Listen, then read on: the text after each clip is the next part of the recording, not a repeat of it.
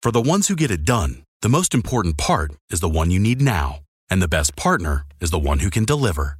That's why millions of maintenance and repair pros trust Grainger, because we have professional-grade supplies for every industry, even hard-to-find products. And we have same-day pickup and next-day delivery on most orders. But most importantly, we have an unwavering commitment to help keep you up and running. Call, click Grainger.com, or just stop by. Grainger, for the ones who get it done. Welcome to the Human Capital Innovations Podcast. We're your source for personal, professional, and organizational growth and development, where we share original research, explore industry trends, and interview executives and thought leaders from across the globe. We hope you join us often for practitioner-oriented content around all things related to leadership, HR, talent management, organizational development, and change management. Maximize your personal and organizational potential with Human Capital Innovations Podcast.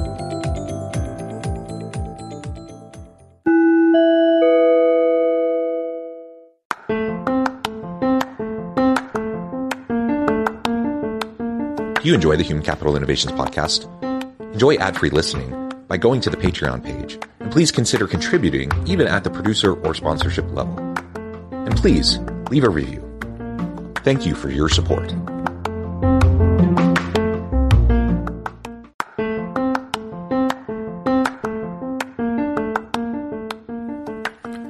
Welcome to the Human Capital Innovations Podcast. In this HCI podcast episode, I talk with LaToria Pierce about the future of job sharing.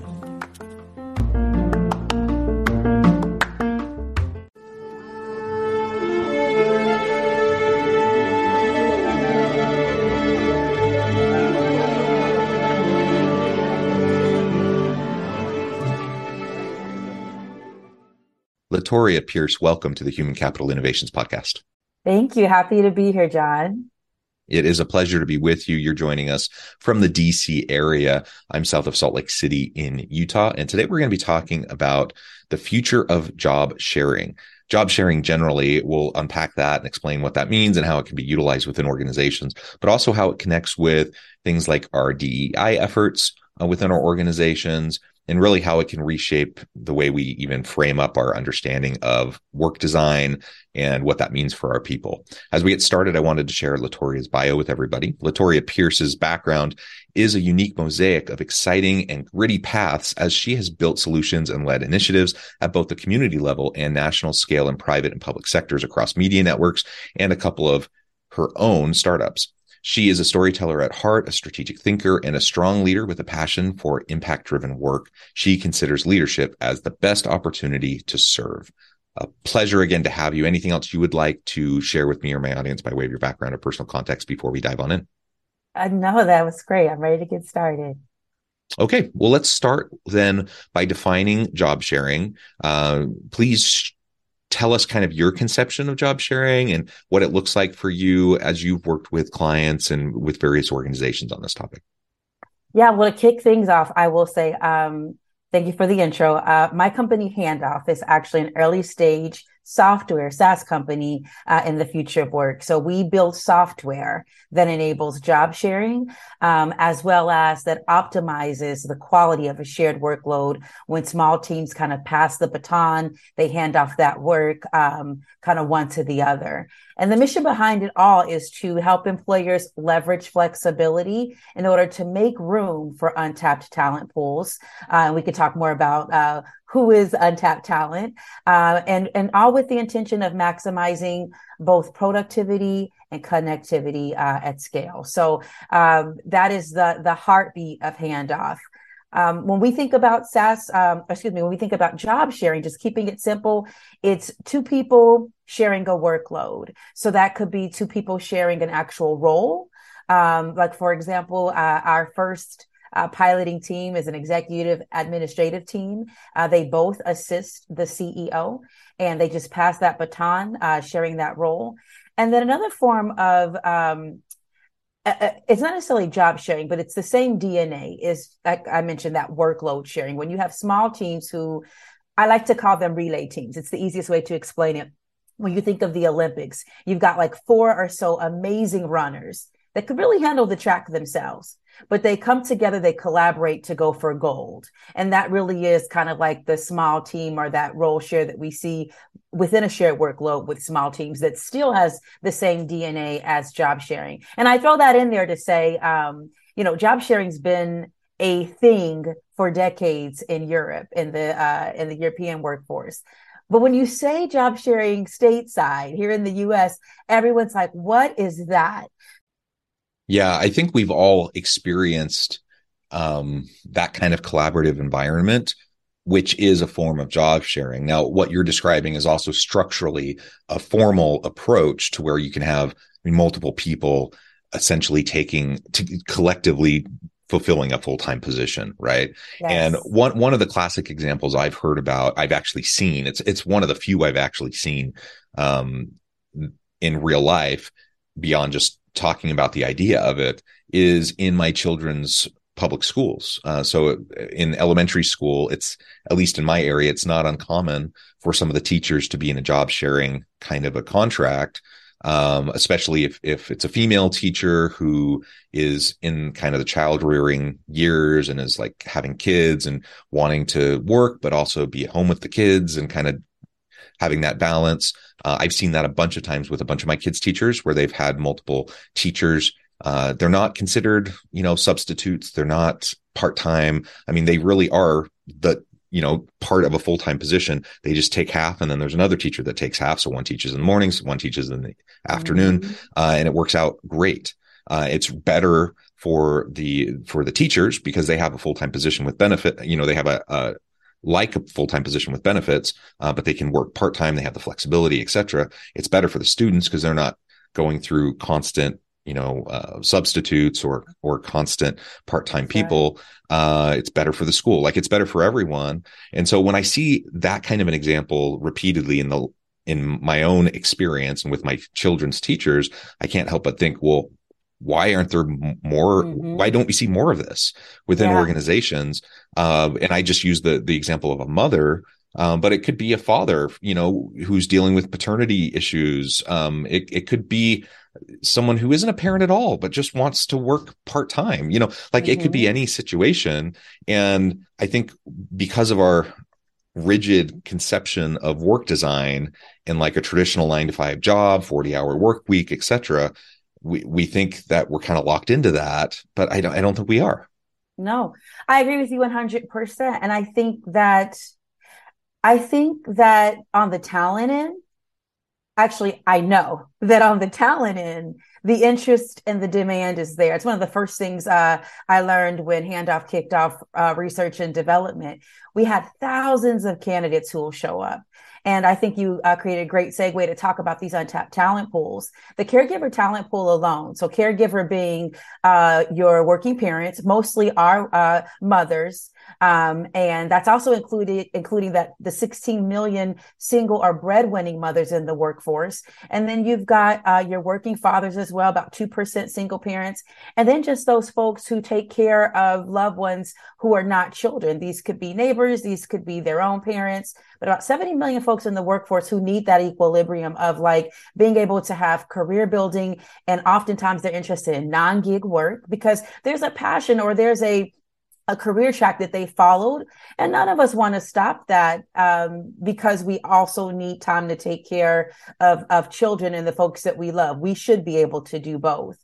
And so that's a major untapped pool of talent, that caregiver talent pool, especially when we think about mothers, the single moms in the workforce who really have the skill sets and the passions that employers are looking for, but they're often overlooked because we've got this very just kind of this tunnel vision around what a 40-hour work week looks like. And it's not just your caregivers. Other untapped talent pools are your older working adults who have put a lot of time into the workforce. They're not necessarily ready to retire, but they're not wanting to work full time. They've got lucrative years of skills that could be passed on and shared with the next generation. So how do we create structures or expand to include structures that allow that transaction to happen where they can pass what they've built and what they've learned to the generations to come? You've got veteran workers, immigrant workers. And so there is lucrative qualified, diverse talent,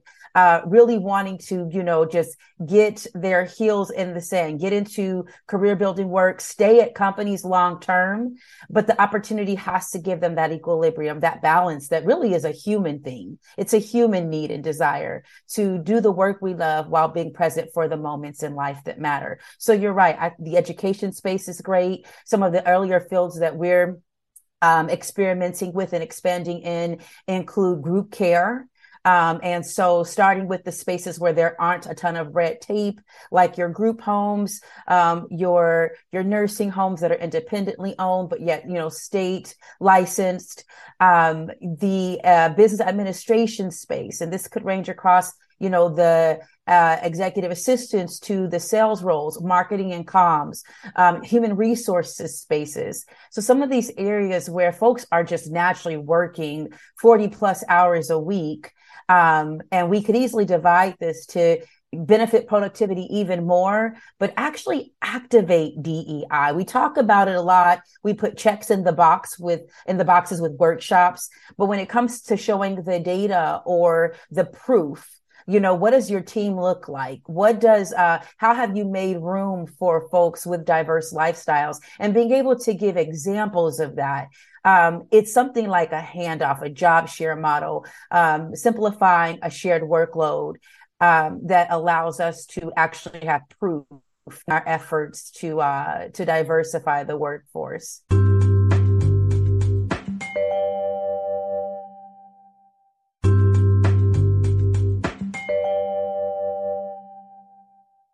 Yeah, and so you moved into the DEI connection to job sharing, and I want to explore that some more. But just to put a fine point on some of what you just said, I mean, there's a lot of different groups of people that can benefit from a job sharing mentality. Now, some people really do embrace the gig economy, and so when you talk to people about job flexibility, job design, and the ability for them to kind of essentially be their own boss and make their own hours and do the projects they want to work on.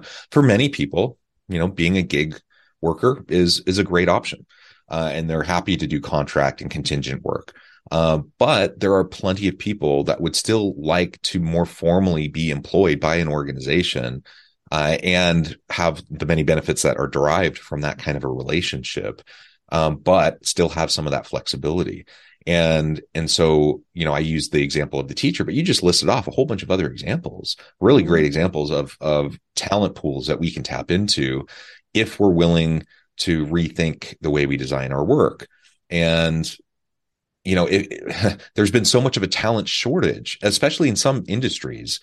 Some professions have experienced for quite a long time now, huge shortages. Why wouldn't we look for ways to better tap into labor pools that would be interested in those jobs, but just aren't interested in a traditional 40 plus hour work week? Another example that I just have in my personal life is my sister-in-law, who's a nurse. Guess what? She works this kind of a scenario, and she works basically a couple shifts a week. The hospital never has enough nurses. And so that they constantly are looking, and out of necessity, this is what they've done. But I don't think they like it. I think they still wish that everyone would just be full time. But it's just the necessity. And so they've kind of capitulated and made these types of arrangements. What if we just proactively started to make those arrangements for people? How many new applicants would we get? How many new potential really great talented people would start to come out of the woodworks and apply for positions that previously they would never have even considered, because they weren't willing? One of the areas you talked about is the retirement age. People are living longer, they're staying healthy longer, they can contribute longer, and someone may want to kind of softly move into retirement. Maybe they don't want that executive role anymore, but maybe they still have lots of years left to contribute, and maybe they want to, throttle back a little bit, but they don't want to be completely retired. Why can't we provide opportunities for people like that who have extensive experience, lots of, the corporate history and the knowledge, institutional knowledge and such, why wouldn't we try to create opportunities for those people to continue to contribute in a major way, in this more flexible way with job sharing types of roles? And it's to our detriment as organizations if we're failing to do that. 100%. I love that. You said you dropped so many gems there. You and I are our minds are on the same wavelength when you mentioned to our detriment. I want to say something. I think that employers have to get it. And I don't mean this to be offensive, but I just think that like real conversations have to be had. If we're going to talk about it, we got to talk about it. It's to our detriment, not because it's this charitable thing. And mark my word, we can timestamp this and then we can come back to it in the next, 5 to 7 or 10 years, and see how things have evolved. Any employer out there that does not strategically consider how to expand their hiring alternatives to be inclusive is literally working against their own goals and desires. Let's remove the charitable piece because that's actually not important here. We're talking about a strategic business decision that delivers on the outcomes, and the productivity that we want and has an effect on ROI. And it's like, I hear employers talk about these things. And what tends to really like move the needle is when there's a form of disruption. But like take COVID, we saw about 100% of women left the workforce in December of 2020 states. Well, shopping for a car? Yep, Carvana made financing a car as smooth as can be. Oh, yeah? I got pre-qualified instantly and had real terms personalized just for me. Doesn't get much smoother than that. Well, I got to browse thousands of car options on Carvana, all within my budget. Doesn't get much smoother than that. It does. I actually wanted a car that seemed out of my range, but I was able to add a cosigner and found my dream car. It doesn't get much... Oh, it gets smoother. It's getting delivered tomorrow. Visit Carvana.com or download the app to get pre-qualified today. So many conversations were had over 2021. As things started to get somewhat, because we're not all the way out of the weeds, but somewhat better in 2022, now we start seeing these headlines where Time Magazine says that as folks go back to work, the burden's back on women with children. How are we returning to the things that were problematic before disruption? That is what's going to make it detrimental for employers if they don't do something different. Who I will shout out are the folks who are saying we don't have to necessarily uproot our legacy structures and desires, but we do have to expand. I shout out the zebra startups that are coming out. And these are the folks that employers, when you think about remaining competitive, better look out for. The reason why I say that is because there are new companies that have decided they're making a conscious effort to not build their HR narrative and foundation based on what was. They want to start something fresh and new. They're taking new soil and they're planting seeds that make room for everybody. So if you show up at their door, there's a space where you belong. I've been in conversation with the team over at Random House in one of their departments. And they use this structure called work jams. So when it comes to, we were talking about job sharing and flexibility with them, they don't have a talent issue. There's always talent knocking at their door and they're always getting referrals because when you show up at Random House, they meet you, they see what you have to offer, and then they look around to see where can we get you in here? Where can we get you a seat at the table? Is it a gig style role? Do you want something that's more close to a 9 to 5? Do you want to be full time, or do you want to be in kind of like this effort of job share?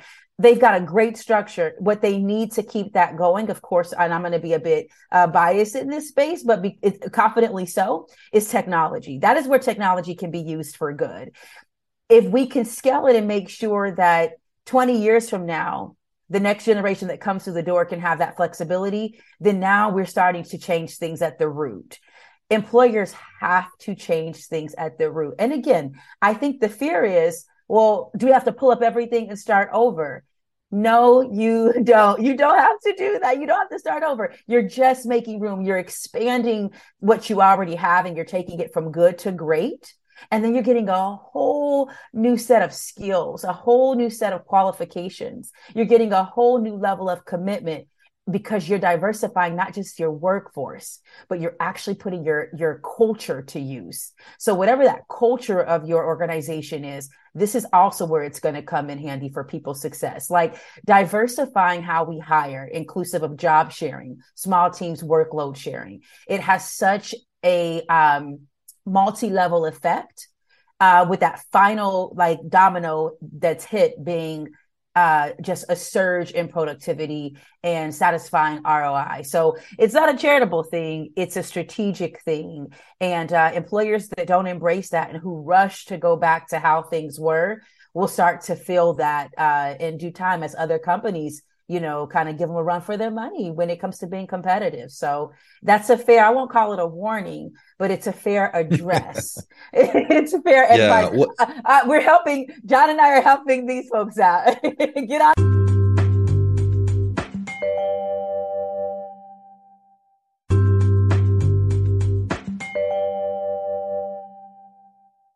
It's true. It's true. I mean, I think organizations that are lagging are just going to become increasingly irrelevant in the labor market. Yes. You're not going to be able to attract and retain good people. And job sharing and the types of arrangements we're talking about today, that's just one type of like re-envisioning the work design and how we can run our organizations for the future of work. But there are many, and the reality is there are so many leaders that are digging in their heels that want to just keep things the way they always have been, or they want to get back to the way things were before the pandemic. And regardless of whether we're talking about job sharing or remote dispersed workforce or, whatever, name the thing, so many people are trying to retrench and go back instead of trying to figure out how can we do these new modalities more effectively? How can we design work for the future in a way that fits with the needs, the wants, desires of employees and the labor market and society as a whole? And you're just going to become increasingly irrelevant if you're not willing to take a good hard look at these sorts of things. Now, are we suggesting that every job should move to a job sharing model? No. Of course not. No. But if you are open to this kind of an approach and rethinking, the assumptions behind the traditional, 40-hour 8 to 5 kind of a work day and work week, then you might realize there are actually tons of options and these options have tons of benefits, not just for the individuals from a human perspective, but for the organization from an ROI perspective. So it's really a no-brainer to lean into this. And we're just hurting ourselves if we're not willing to really take a good hard look at it. The DEI efforts, of course, is a key example of how this can benefit organizations. But I just think there are so many different ways that this can help us. So how do you see now, if we zoom back into job sharing for just a moment? I just kind of went on my little soapbox there, but zooming back on into job sharing, how do you see this shifting or impacting the future of job markets, say in the next 5 years? Yeah, one of the things that come to mind is just employers have struggled with skills gaps. And when we think about putting, diverse, and when I say diverse, I don't mean just like race and culture. Those are very important. But in addition to those things, the level of experience that comes together. I think that we have the opportunity to, while it's innovative, it's like really just using what we've got to create something so dynamic. Within the next 5 or so years, the U.S. workforce can take some major turns for the good. When you think about how do we take the generations that are coming up? And we spent a lot of time talking about how different each generation is, how Gen Zers, they came up at a time where the digital age was like super comfortable already. So they're just used to all these online things. There was a time, I was born in the 80s. Back then, and even through the 90s, you weren't making 6 figures from putting videos on YouTube. An influencer wasn't a thing. You know what I mean? But look what happened when you had the generations that came before Gen Zers who all contributed to their ability to use technology in the way that they do now. And you have kids who are making millions of dollars globally. We champion things like that, as we should, but why don't we use it in our workplaces? Why don't we use it in our office buildings? Why don't we bring it into our team strategies and our workforce development strategies? And so I think that is really all job sharing is doing. It's another way, it's an additional alternative to maximize the qualifications and the experience across a diverse workforce. Take someone that's worked with you for 10 years and pair them with someone who's worked with you for two. And let's see what happens when we put these great minds and these unique skills and these, innovative natures into the same space. So I think that by kind of diversifying how we hire, and I had a CEO who came to me, he's like, LaToria, what I love about what you're building is we can actually remove this terminology of part-time and full-time.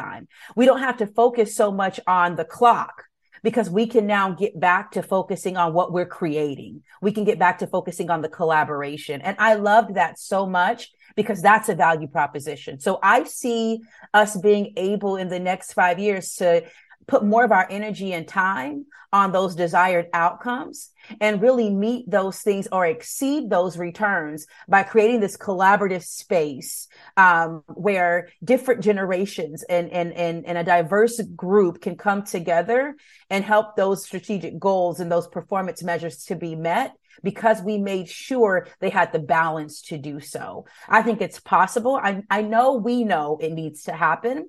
I think that folks just see it as like stateside, we're seeing it in our workforce as a glass half empty. And really, we can get rid of the glass and just get to work. We're already doing it. We're already exhausting efforts to do something different. Why not take a technology like handoff and empower your team to collaborate better, capture that institutional knowledge, be able to replay it tomorrow and 5 years from now and contribute the folks that are pushing the work. I think we're headed in that direction. And if we use technology and these structures in the right way, I think we stand to be highly satisfied to exceed some of those expectations we have around the workforce and to hear some new stories. It is so time to hear new stories, to hear talent of color, to hear women in the workforce, to hear the Gen Zers who are coming up who are saying, I'm not staying at your company for 20 years. They're already arguing before they get there. It's time to hear some new stories, less fussing, and let's have some balance. Let's hear employees who are satisfied because they feel heard and they feel seen, because they find cultures that understand their lifestyles. And this is not just vacation days. That's important, yes. This is not just salary. That's important, yes. But one thing that's invaluable and that's important to productivity, and also I think just people's peace of mind, is time. Now we can talk about the clock. Not that we're like counting each minute, but we're making each minute count. And that's exactly what a structure like job sharing or kind of flexing how we share workloads, that's what it'll change for the future ahead. And I'm confident we're headed in that right direction. We just got to move a little faster. Yeah. And handoffs here to help. This has been just a wonderful conversation, LaToria. I really appreciate your insights.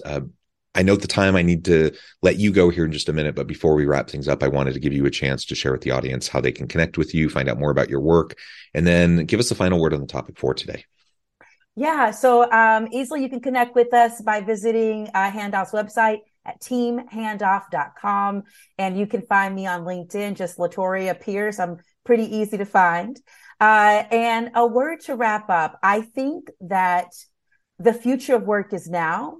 And I think that the load, while it looks heavy, it's a light lift when we all come together.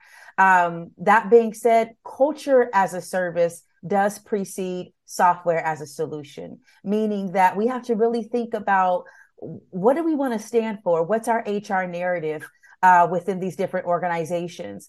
And once we're able to pin that down and make sure that the activation of that narrative is inclusive, then it'll be easy to partner with companies like Handoff, like job share companies like one of our partners, WorkMuse, to start getting these folks in the door. So again, reach out. Handoff's definitely ready and in position to be a part of the cause.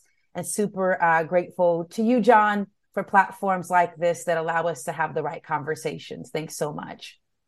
Thank you so much. Again, it's been a pleasure. I encourage the audience to reach out, get connected with LaToria, find out more about what her and her team can do for you. And as always, I hope everyone can stay healthy and safe, that you can find meaning and purpose at work each and every day. And I hope you all have a great week. Do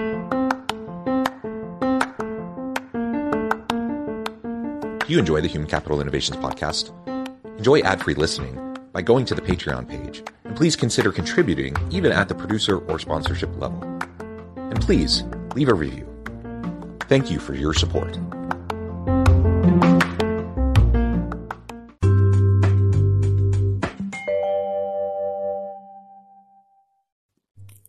Thanks again for joining us for this episode of the Human Capital Innovations podcast. I hope you stay healthy and safe and that you have a great week.